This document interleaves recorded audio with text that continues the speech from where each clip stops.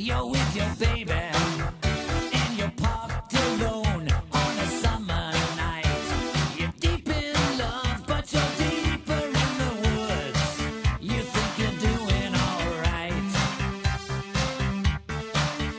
Did you hear that voice? Did you see that face? Or was it just a dream? This can't be real, that only happens, babe, on the movie screen. Oh, but he's back. He's the man behind the mask, and he's out of control. He's back. The man behind the mask, and he crawled out of his hole. Welcome to Bonus Features. Some might call it supplemental material, but it's so much more than that. It's the portion of Secret Handshake where we talk to writers, directors, actors, critics, academics, and flat-out film freaks about the movies they love to get a deeper perspective. I'm your host, Jacob Knight, and this week we're talking with Bobby Miller, writer-director of The Cleanse and Critters Attack, but who's also become a solid pal that I've formed a bond with online just through talking about movies. Often, Bobby and I would simply chit-chat on Twitter about horror movies, particularly slashers in general, so I thought who better to bring on the show during our week highlighting body count pictures. To narrow it down a bit, we discussed the Friday the 13th series, as he selected Jason Lives as a jumping-off point to analyze the series as a whole. Anyway, enough intro. Here's me and Bobby talking all things Jason Voorhees. So we're here today to talk about slasher movies, more specifically Friday the 13th movies, and even more specifically than that, Jason Lives, Friday the 13th Part 6, which is your pick. Yes. And I'm curious. I mean, I love the movie, but I want to hear from you, like, why Part 6? Well, it's funny. Hold on. Is this like Mark Maron? You're already recording? Yeah. Oh, I Holy- just jumped right into it. Holy shit. There's no intro. Like, we just talk. I Oh record my the intro. God. Well, you can cut all that earlier. Anyway, so here's the funny thing is my knowledge, it's not deep on slashers. In fact, I think I hit you up on Twitter.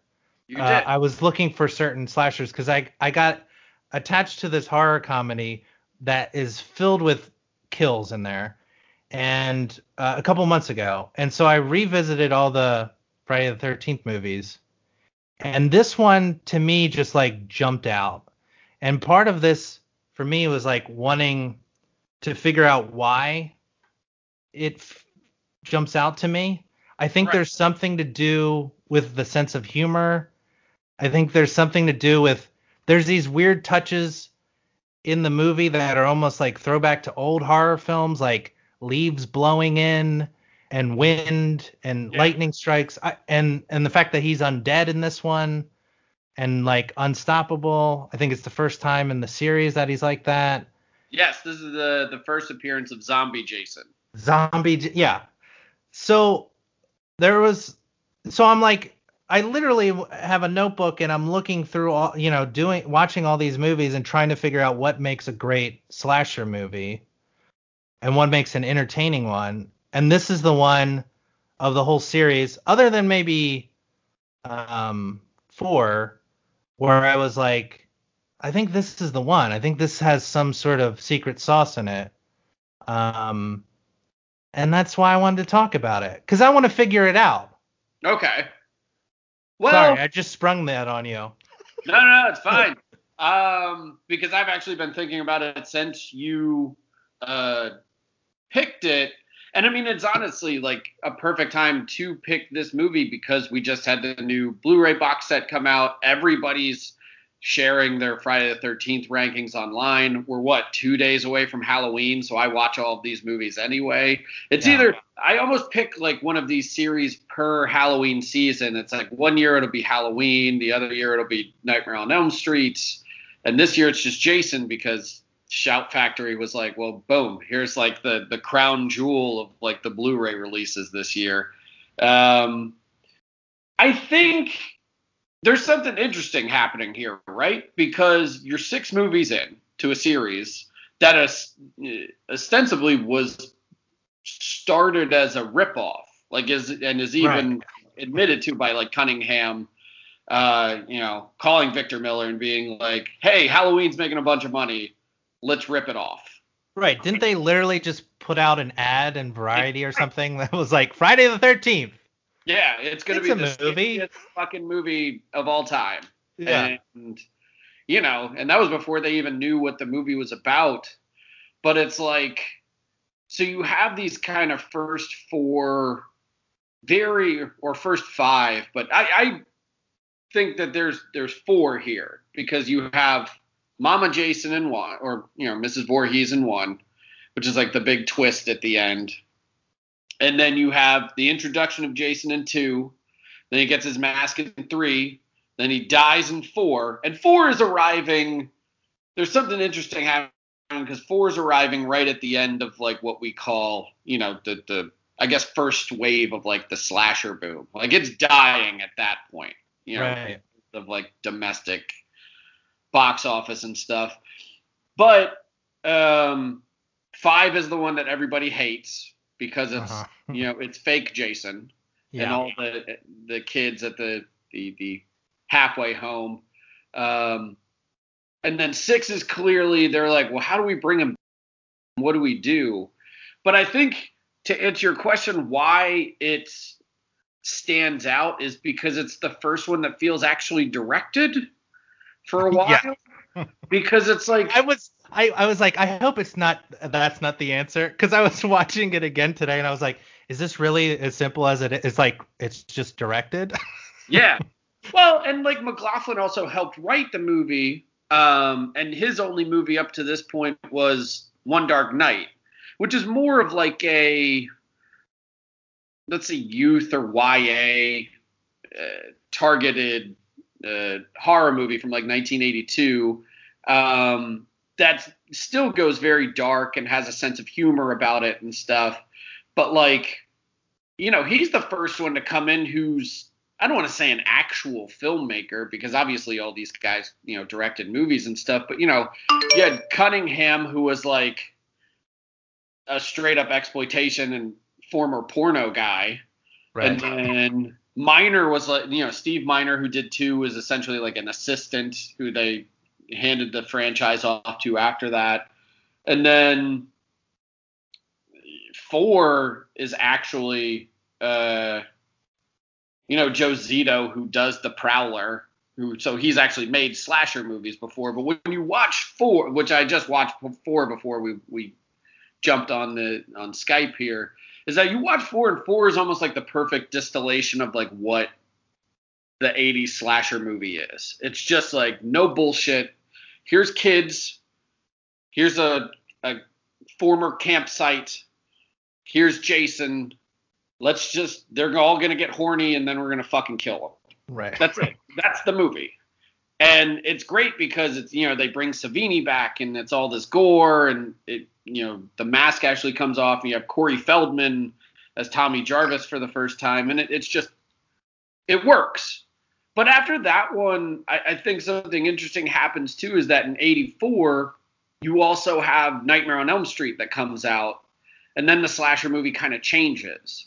And Jason Lives feels like it's trying to chase that idea a bit, to where it's like, okay, well, we've done all this. We had, a fifth, the number 5 is like almost completely rejected by fans. Like, what do we do to almost keep up with the times? Because like this wave of slasher movies is dying. And what do? We make it funny. Yeah. And so, I mean, I wonder, is there's kind of well, because up to this point, there hasn't been that type of humor in this series, right? I mean, other than like Crispin Glover's weird dancing, or you know what I mean, but nothing purposely. Like isn't the legend that like Glover's dancing is almost like incidental humor, because it was literally a dance that he was going out to clubs and doing at the time, and he just did it in the scene, and people were like, oh, well, I guess this is a thing that's happening. Like Right. those reaction shots are like again, this might be apocryphal, but are genuine because they're like, what the fuck is he doing? What the hell is that? Yeah, what's happening here?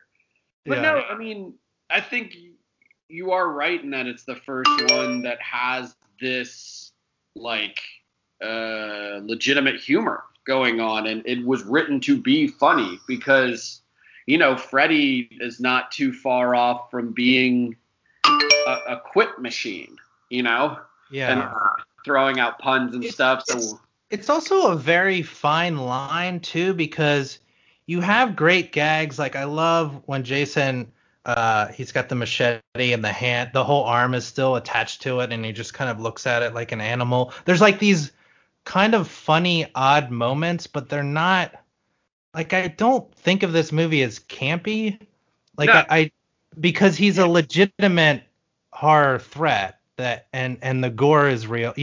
There's just a kind of a wavelength it rides that I just find really appealing. And that also brings me to handling kills and what makes an effective kill in a movie, and why, and does it have something to do with the cut point? Like you cut at the most visceral, gnarly, sound crunchy moment. sure. That feels right. Like the sequence in the bus where Jason's shoves that girl through the through the wall, and there's a shot of her like face imprinting into the metal, and I'm just like, was her. right, like that sort of stuff I don't recall was ever in a Jason movie up to that point. And to me it and even the vibe of it, because that I think like they're shooting, it's super cramped in the bathroom stall and kind of gnarly and raw, and then it cuts to the guy singing along and saying, "What's going on? You taking a dump?" Like that contrast again, I think is really interesting and fun about this movie, and why I think that's the one I'd put on first. Yeah. Well, and you even brought up Final Chapter though, so Mhm. like to being like, what are these? I don't want to put words in your mouth, but essentially, are these like the ultimate Friday movies? Is that where you're going with it? I'm very curious what other people are saying, because I'm not clued in on, because you just said there was all these lists going out. So I'd be curious to know in a couple minutes what the fan favorites are. But for me, that 4 also has these I don't know, for lack of a better word, like visceral kills, and kind of knows when to Mm-hmm. and there is playful stuff, like doesn't he have a line before he gets killed? Where's the fucking corkscrew? Right. Yeah. There's shit like that where it's like, all right, I'm having a good time. You know what I mean? They're definitely self-aware, but like to your point, like the kills in 6, there's a goofiness to some of them, and like to where like in Final Chapter it goes so grim during like the final 20 minutes to where like you have the brother character who's coming in and he's essentially hunting Jason because he killed his sister was one of the victims in the previous movies and stuff. But like his death is so stark and awful in the basement where he's literally getting hacked with like a garden claw, and he's just screaming, "He's killing me!" like over and over again, which always struck me as kind of ridiculous because like, I don't know about you, but if somebody's stabbing me, I don't think I'm going to yell over and over again, "He's killing me." Like I'm going to attempt, because that guy's a big guy. Like I felt like he might have at least could have landed a punch on Jason or something. Instead, he's just kind of screaming like a bitch the entire time. But it's such He's killing me. Yeah, like do something about it, I guess. But that's kind of the difference. Is there is almost a jokiness to like the Crispin Glover death, and then like obviously like his one obnoxious buddy gets stabbed through the 16 millimeter projection screen while watching those old stag pornos, which also was a question I always had is like, who just stashed these stag pornos in this old cabin? But like, so there is a funniness to it, but like, you know, you never had characters quite like the corporate paintballers. Yeah. You know, and who get triple decapitated because it's funny. Yeah. Yeah. Or the kind of alcoholic old man guy. I keep both times I watched it this past week. He says fart head, and I'm like, what a choice that is. Yeah. Or I was like, this is a filmmaker here. He's making choices. This old man is saying fart head. Well, that is a choice. He breaks the fourth wall at the one point too, and he looks at you and goes, "Some people have a strange sense of entertainment." So like at this point, but it doesn't fall apart though. I mean, that's to me the magic trick of the movie is like it doesn't. At no point am I like, Jason's not scary. No, like Jason is scary, and to me that's there's something special about that. Which is kind of an interesting discussion to have too, because you have, I believe this is the stunt performer who plays him is a guy named CJ Graham. I would have to look it up. I think this is his only go as Jason. And then because you're literally right before part 7, which is where Kane Hodder comes in, and he's the one that every fan basically says is the best Jason, despite being in the worst movies. Right. So, but his Jason's really good because he kind of is almost single-minded in terms of being like a killing machine. Like to your point, like the movie around him is funny, but he never loses sight of like, I love murdering people. Right. He's like this shark. Good at it. Yeah, that's a good way to put it. He's just constantly moving. Wanting to kill people. And then there's also something that I felt like in a straight comedy they would have carried it on a few more beats, where towards the end I think it's like the sheriff character who like tries to shoot him and he keeps rolling. Yeah. Like he can't kill him. And I'm like, if they were milking that for comedy, that just would have gone on for like 10 minutes. No, not 10 minutes, but very long, where he just keeps rolling and he keeps shooting. And it's like, why isn't this guy dying?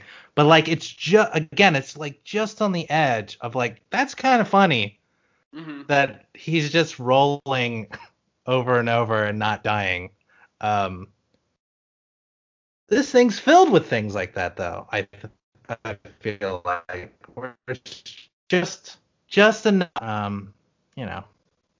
Yeah, but I think it also helps that they're actual characters in this movie too. Yeah. Where again, they're not just archetypes of like, here's a bunch of horny kids in the woods. Like you just bring up the sheriff. I always thought it was interesting that like the sheriff is kind of an asshole. Yeah. Because, he's confronted with Tommy Jarvis, because you're at the third Tommy Jarvis movie at this point. He's completely out of his mind. I mean, he literally attacks Jason's corpse and is kind of responsible for bringing him back to life because he couldn't keep his like rage boner down the entire time. He's like, I'm going to stab this guy and then the lightning's going to strike and it's going to resurrect Jason. And, now we're all fucked again. But like, you have this who is confronted with this maniac and is trying to keep him at bay. And then his daughter falls for him too, which I always thought was a weird wrinkle in this one, because it's McLaughlin actually writing a script that's like, well, what if Tommy has a love interest? Like he's no longer the weird kid with the masks anymore, or the borderline serial killer from part 5. And like, what if he, has this girl who's really into like this guy who's hunting this undead serial killer.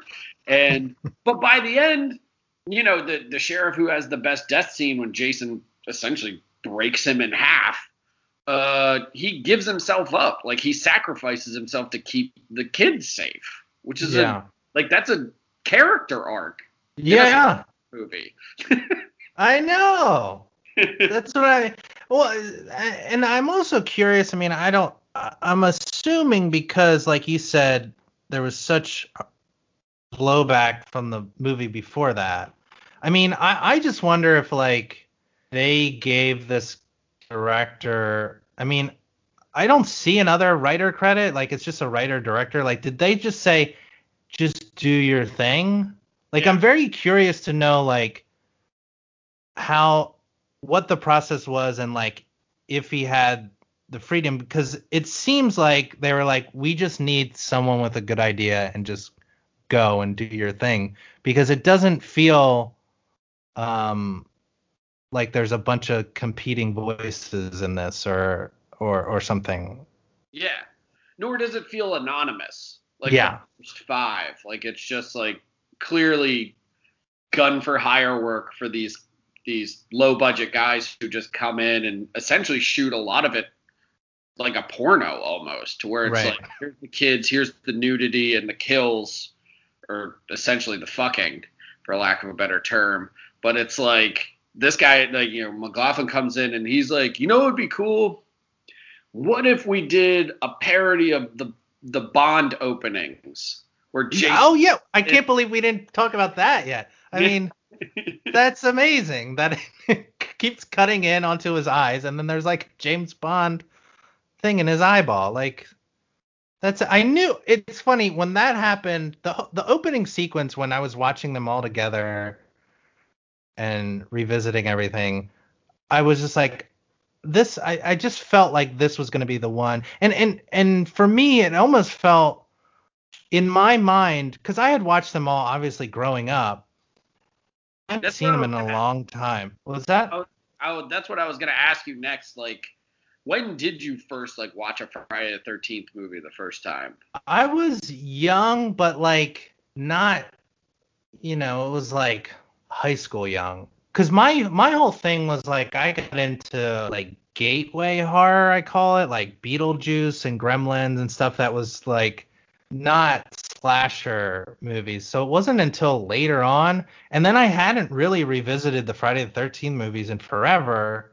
And so when I watched them recently, I just by the time I got to 6 and that first sequence and then the James Bond thing, I was like, I think this is the one that I like the Mm-hmm. most. Just like immediate, just the whole sensibility, just even like opening up the coffin and the maggots and just like the feeling of it. I just felt like I was in different hands and like this was the ride that I was going to enjoy the most. And I was right. Yeah. I think there's also an interesting pacing thing that happens with 6, because like the first, even up till 5, like the structure of the movies are kind of identical, to where it's like you meet the kids, we establish some time. Jason or Mrs. Voorhees, obviously in the first one, they're kind of in the background. They're picking one or two off in this very Bava or Agatha Christie, and then there were nun type of style, and then it all leads up to like a final, like 20, 30 minutes of like boom, boom, boom. He just goes on a rampage, kills everybody. There's a final girl, and then Jason's defeated, and then it's over. Where like 6, you kind of come out the gate feeling like this movie was fired out of a cannon a little bit. Yeah. It's Tommy going to dispose of his corpse and then resurrects him. And I think for the first time in the franchise's history, you actually have somebody actively actively basically coming back to where Jason is headed to warn people and be like, everybody, this is going to happen. And then you get into the whole dynamic between him and the sheriff of being like, no, like obviously the sheriff doesn't believe him. Tommy's probably a psycho. And then you have all the stuff with the daughter and everything. So this one has a pacing thing to where it always feels like it's perpetually moving forward, where the first 5 are kind of languid in the beginning. Yeah. Kind of just hang out with them at first. You get to see Crispin Glover dance, or like Amy Steele go and drink beers with the other counselors. Oh yeah. In number 2, and like there's really none of that in this one. I guess unless you count like the paintballers, which is the only real left field like hang sequence. So, but short-lived. I mean, not as they're not stretching that like they do in the other ones. Like it still has a pace, I feel like. Yeah. It almost feels like he had the script and was like, oh shit, I have this story, but I don't have anybody to kill it first. Mm-hmm. I just enter corporate retreat and just have Jason kill a bunch of paintballers. Right. How do we get some more? We got to up the body count a bit. Yeah. But I think the other thing that this movie too does weird that we haven't really touched on is that it's the first movie to have actual kids in it. Mm-hmm. Because like everyone before is there are always counselors like setting up the camp. Yeah. Everyone has kids that it seems like if the counselors didn't get in the way, like Jason was going to murder some kids. Yeah. That's scary. Yeah.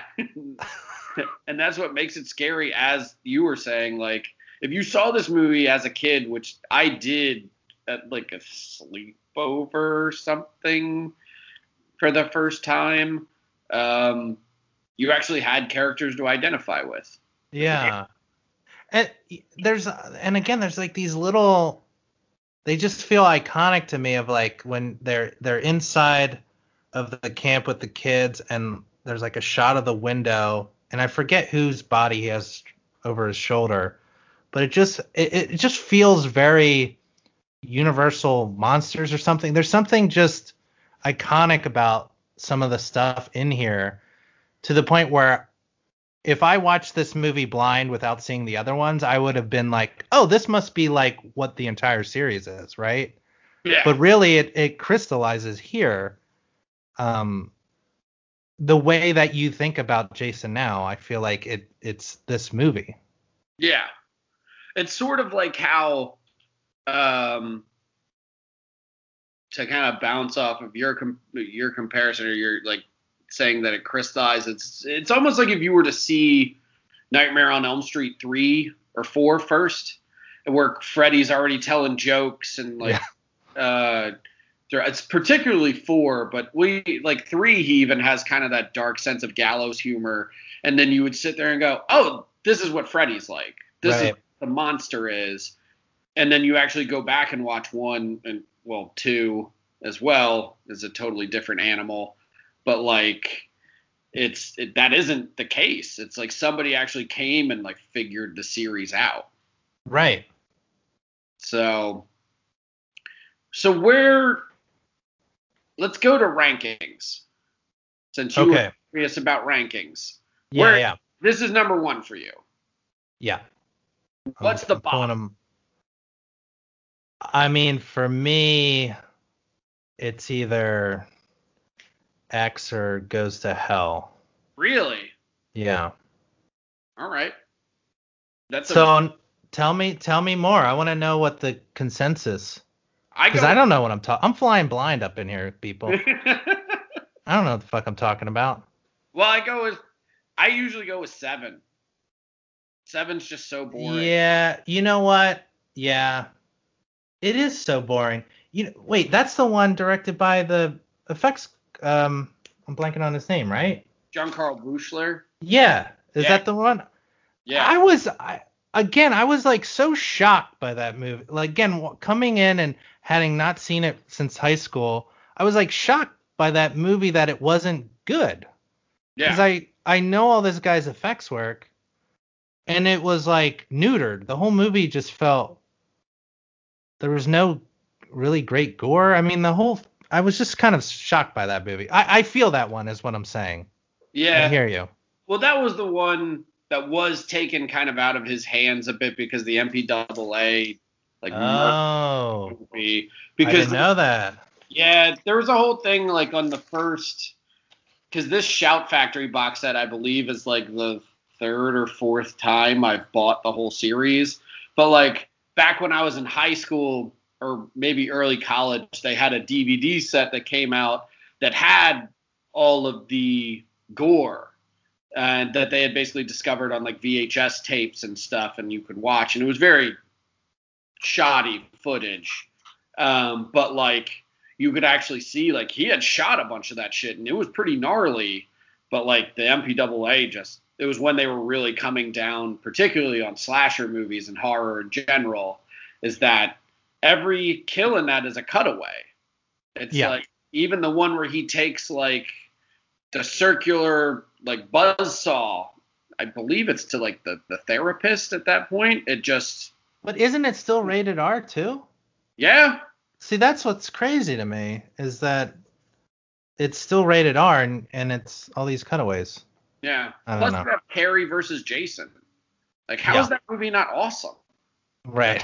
You only really get for like the last couple minutes. You're like, and she makes like a gas can explode, and you're like, I guess they ran out of money.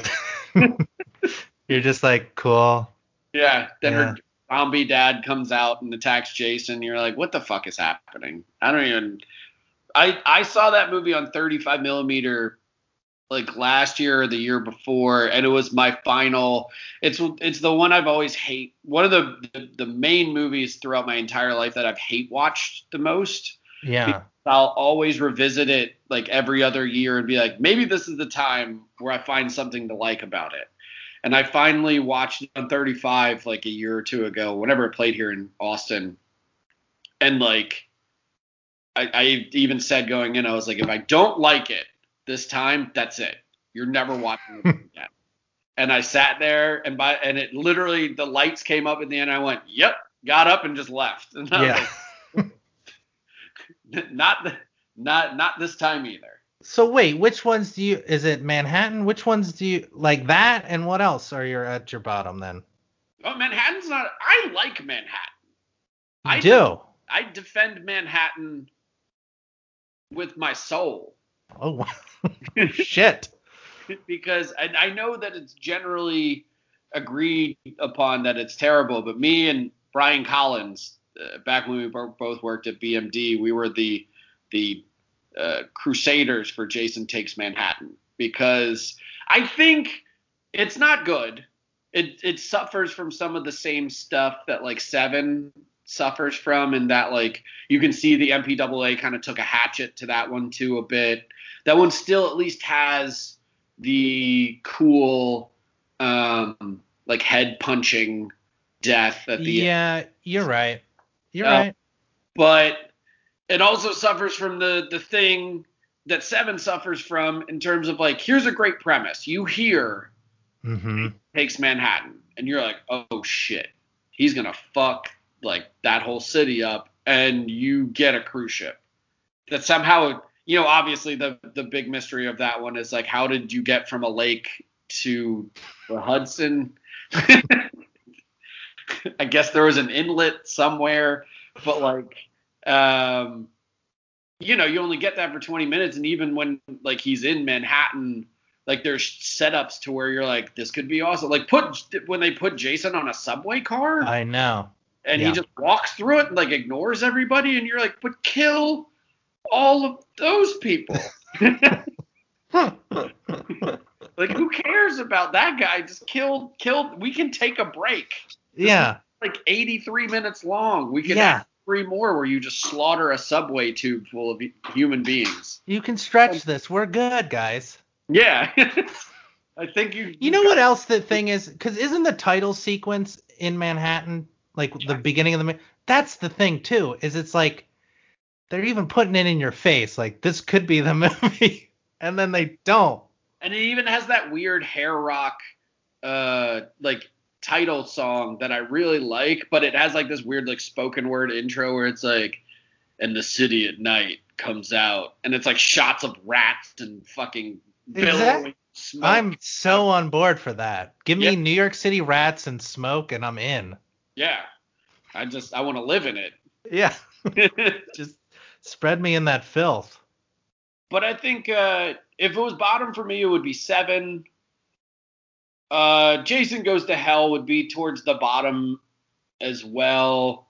I don't like 3. 3 is my other wild card pick, to where like a lot of people like 3. and I've even gotten to see it on old silver screen 3D, and like other than that experience, I just can't rewatch that movie at all. I find it incessant. I'm looking at my, because I put little number rankings. I also did not like this one. Yeah, the hillbillies are obnoxious in it. Like it's the part I can't get past when they're like shrieking and he kills somebody in an outhouse, and I'm like, this is just gross at this point. Like, I don't know, guys. I wrote, the best part about this is the weird, almost dance beat opening and closing theme. Yeah, the disco theme. Like that was rad. Yeah. And like in 3D, those like titles just come shooting out at you, and you're like, oh shit, this is gonna be the best thing ever. And it was clearly shot with like the old school gimmicky 3D, to where it's like pointy things are coming out at you, and like the eyeball gouge like comes flying at the screen and stuff. And like in actual 3D, that looks great, but when you're watching it just like in your living room at 3:00 on a Wednesday, it doesn't really work. No, it doesn't. So, those are towards the bottom. And I mean, in the top, let's see, what's top 3 for you? So you got these two, and what would be the third?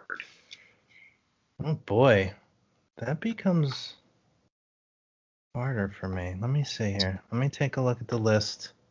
Well, you get into the middle, and some of them become interchangeable. You're just kind of like, I like this, but is it really better than? I mean, what are we considering Freddy versus Jason in the mix of this? Oh yeah. I mean, am I an asshole for saying that's probably it? You're really like towards the top?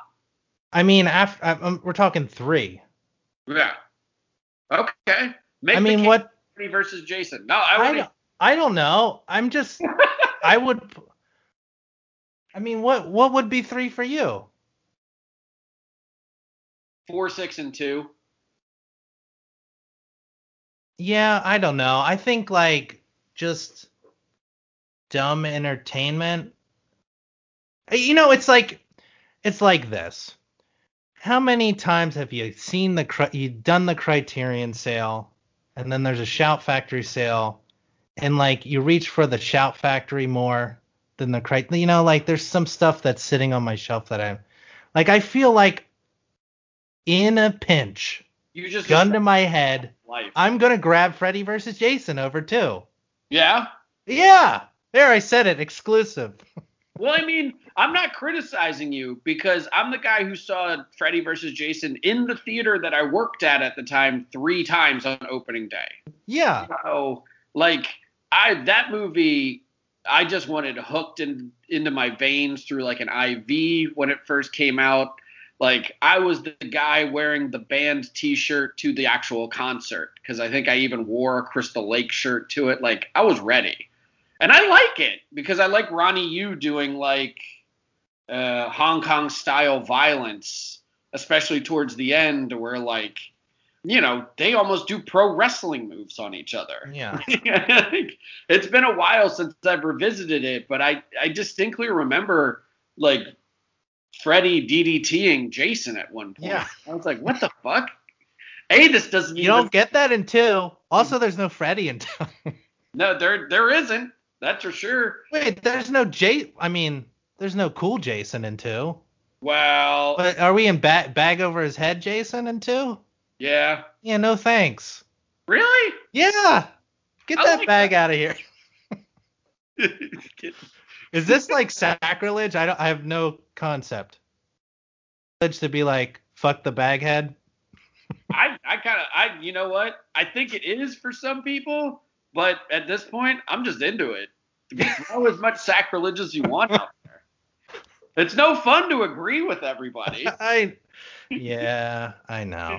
But I mean, you know, when I was watching it at first, like there is like, for me, there is a pleasure in like the gritty early ones for sure. And it feels different than the later ones. But for me personally, just what I'm going to put on, it's probably going to be Freddy versus Jason over the baghead ones, or the, you know, or the pre-mask ones. Sure. I'm like, well, And that's the big, if we're going to throw sacrilege out there, I mean, I'm not going to lie. I think the first movie, beyond its, like, let's say placeholder or iconic status within horror, not a rewatchable movie. Kind of boring. Yeah. You know, like you, especially when you know the twist ending, it's not one of those. It's not like The Sixth Sense. There wasn't a whole lot of storytelling going on where you can go back and revisit and you're like, do I really feel with Mrs. Voorhees right now? Do I like understand her pain? It's like, no, she's a maniac. Yeah. Like there's none of that, but it's like that movie is the one that I've struggled with the most, to where I guess my most sacrilegious view of within this franchise is that I think I prefer the remake to the original, because I actually watched the remake, and kind of like what you're saying with Freddy versus Jason is that, like, I like how slick the remake is. I like that they pack the first 3 movies into essentially like the first, I don't know, almost minutes. And then you're just in like a Friday the 13th sequel with hot girls and like dudes getting fucked up and just kill, and like Jason just murdering people. Plus that hunting sequence in the remake where he like hangs the girl in the sleeping bag like above the fire and is like using traps and shit. That's fucking awesome. Like, that's my, if your wild card pick is Freddy versus Jason, then mine's gonna have to be the remake, because I really love the remake. Plus, I just really, being a supernatural, or I guess reformed supernatural fanboy, having Jared Padalecki in the movie, you know, that made me happy. Yeah. So, because I think that's also the same year that you had Jensen Ackles in My Bloody Valentine. They're real close together. Yeah. Another remake that I really like, though I can't claim to preferring that one to the original Canadian one, because that movie.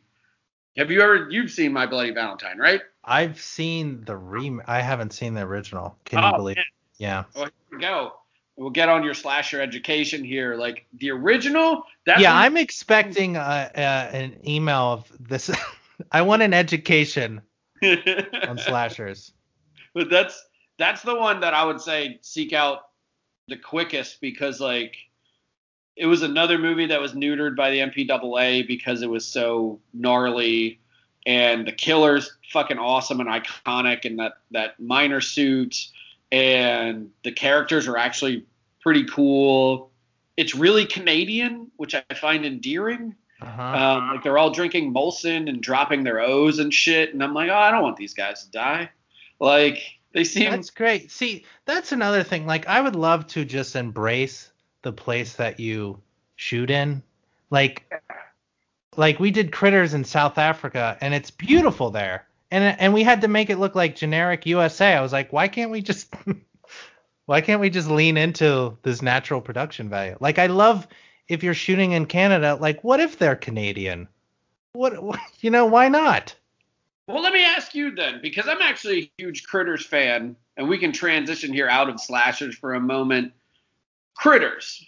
Yeah. Talk to me about Critters. Talk to me about why you wanted to make a Critters movie, because I like your Critters movie a lot. Thanks. Can you spread the word, please? Can you just signal boost that a little?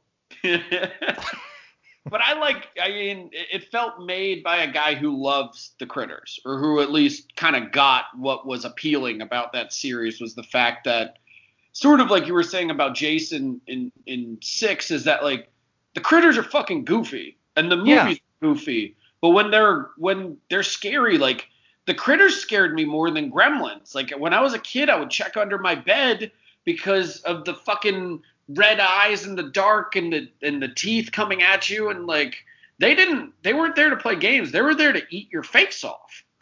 Yeah. Well, that's what I loved about, also because I remember going into the rental store and seeing that it was like a cartoon cutout of a critter. It doesn't look like the critter in the movie, but you're led to believe like, oh, this is like a fun little. And then the first one, like, it's scary, and there's a lot of. I think they're way scarier at night. I wish I could have done a whole movie at night because I just think they're just gnarlier looking at night. But yeah, there's that. They're scary and also goofballs. I think like our philosophy was they're scary until their stupidity gets in the way of something. Like in 2, like they bite an electrical cord and stuff, and then it turns into the Muppets real quick. You know what I mean? But like up until their stupidity gets in the way, they're supposed to be scary. Yeah. When they talk to each other. That was the other thing that I was know. Titled talking. Listen, there were some things that I could not. The powers that be would not. I don't know why they I'll just say one camp, let's say their television network, did not want anything too funny. So the subtitles was just a non-starter. And we had 2 weeks to cut the movie, so I couldn't even, because I had that box set. I actually had that box set shipped to South Africa, and I was like eating up all the behind the scenes stuff because I was like, we don't have any time to figure anything out. We just need to know. And those behind the scenes with the Chiodo brothers were just like perfect because they just tell you what they did. But where the hell was I going with this? But oh yeah, the director of the first Critters, I guess, snuck in subtitles because is it Bob Shea at New Line didn't like subtitles. He was like, "That's not fun." No. Did it in one screening. The audience fucking loved it, and then Bob Shea was like, "Put more subtitles in." So I was gonna pull that same thing, but we had 2 weeks to cut the movie, so I was like, "There's literally no time for shenanigans." Yeah. But I had it so planned, But that's also what kind of was interesting about the Critters movies originally, is that they came from New Line at a time when, like, New Line was made. They were known for Freddy. They were known for like the weird low budget stuff like Alone in the Dark and things, and like Bob Shea was looking at this and was like, I want this to be right. I want it to be dark and scary and blah blah blah, and that movie is goofy as shit. And then you have Mick Garris come in and make 2, and that movie's just a riot. So that's probably my favorite. I mean, it's so fun. The Critters Ball. That was, when you talk about like, seeing the standee of the original Critter from the poster and how that made you want to watch it as a kid. The Critters Ball from like the cover of 2 was the thing that was forever burned into my mind, like, about that series, to where I was just like, that looks fucking terrifying. If that rolls over you, you're dead. Yeah. But also the critters are kind of cute. Yeah. It's that balance I love. I can't get enough, I tell you. So I'm just going to end with one last question, since, as you even said, you're working on a horror comedy now. What do you think is the key to actually making a horror comedy? What do you think is like, what makes it cook? What makes a good one? I think we hit on it with the Jason movie we chose, because I think the jokes are funny and they're characters that care somewhat about. And I don't know if because I love Return of the Living Dead, and I'm blanking on, it's another Tommy, right? I think it's Tommy. It's the same one who plays Tommy. Yeah. So I don't know if I have like baggage, like good vibe baggage from that movie, but like instantly I like him. I want to know what's going on.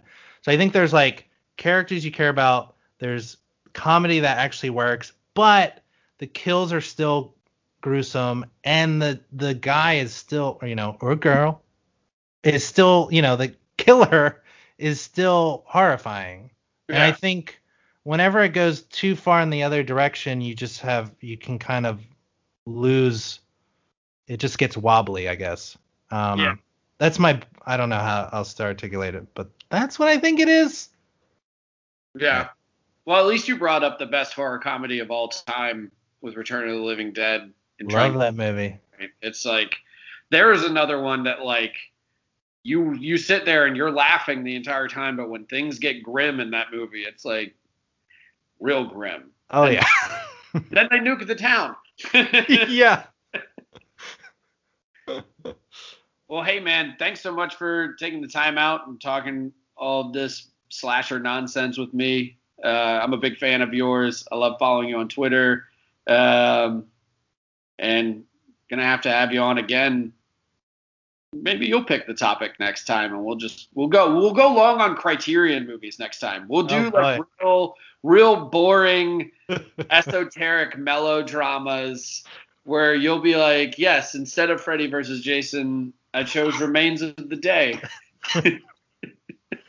You know what? Honestly, I've been watching a lot of black and white like 1930s and 40s comedies because it just makes me feel okay. Yeah. I just fall asleep to them at night. That's what I do. It's whatever makes you feel. Cary Grant is getting it done for me right now. That's all I got to say.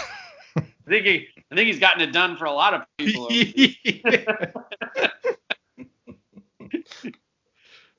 Well, hey, Bobby, thanks, man. Again, it was great having you on. Yeah, this is fun. Yeah, and good luck with everything, and especially the kid. You know, it's the biggest accomplishment of all. You actually brought life into the world. I know. It's. I recommend it. Yeah. If this was Yelp, pretty solid review. Yeah. I'm going to ask you the question. It's a 4. It's a 4 out of 5. It's a 4 out of 5. What was making a Critters movie? Like a 3.5? Oh, boy. Well, I also had terrible. There's a stomach flu in South Africa that's terrible that the locals get and they're fine. They're like, next day they're good. But it flatlined me and the editor for like weeks. And so I would say that is the worst.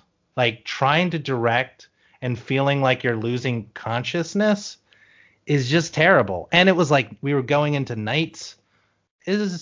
I think I'll take the craziness of the first 2 weeks of newborn over having explosive diarrhea.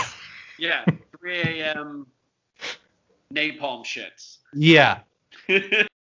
That guy would like come up to me. He's like, "This'll clog you up." I'm like, "Great. Just give me whatever pills you have. I don't even care.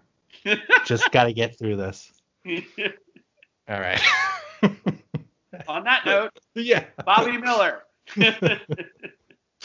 Thanks again, man. Thank you. And take it easy. I will talk to you soon. All right. Sounds good. Yeah. Bye.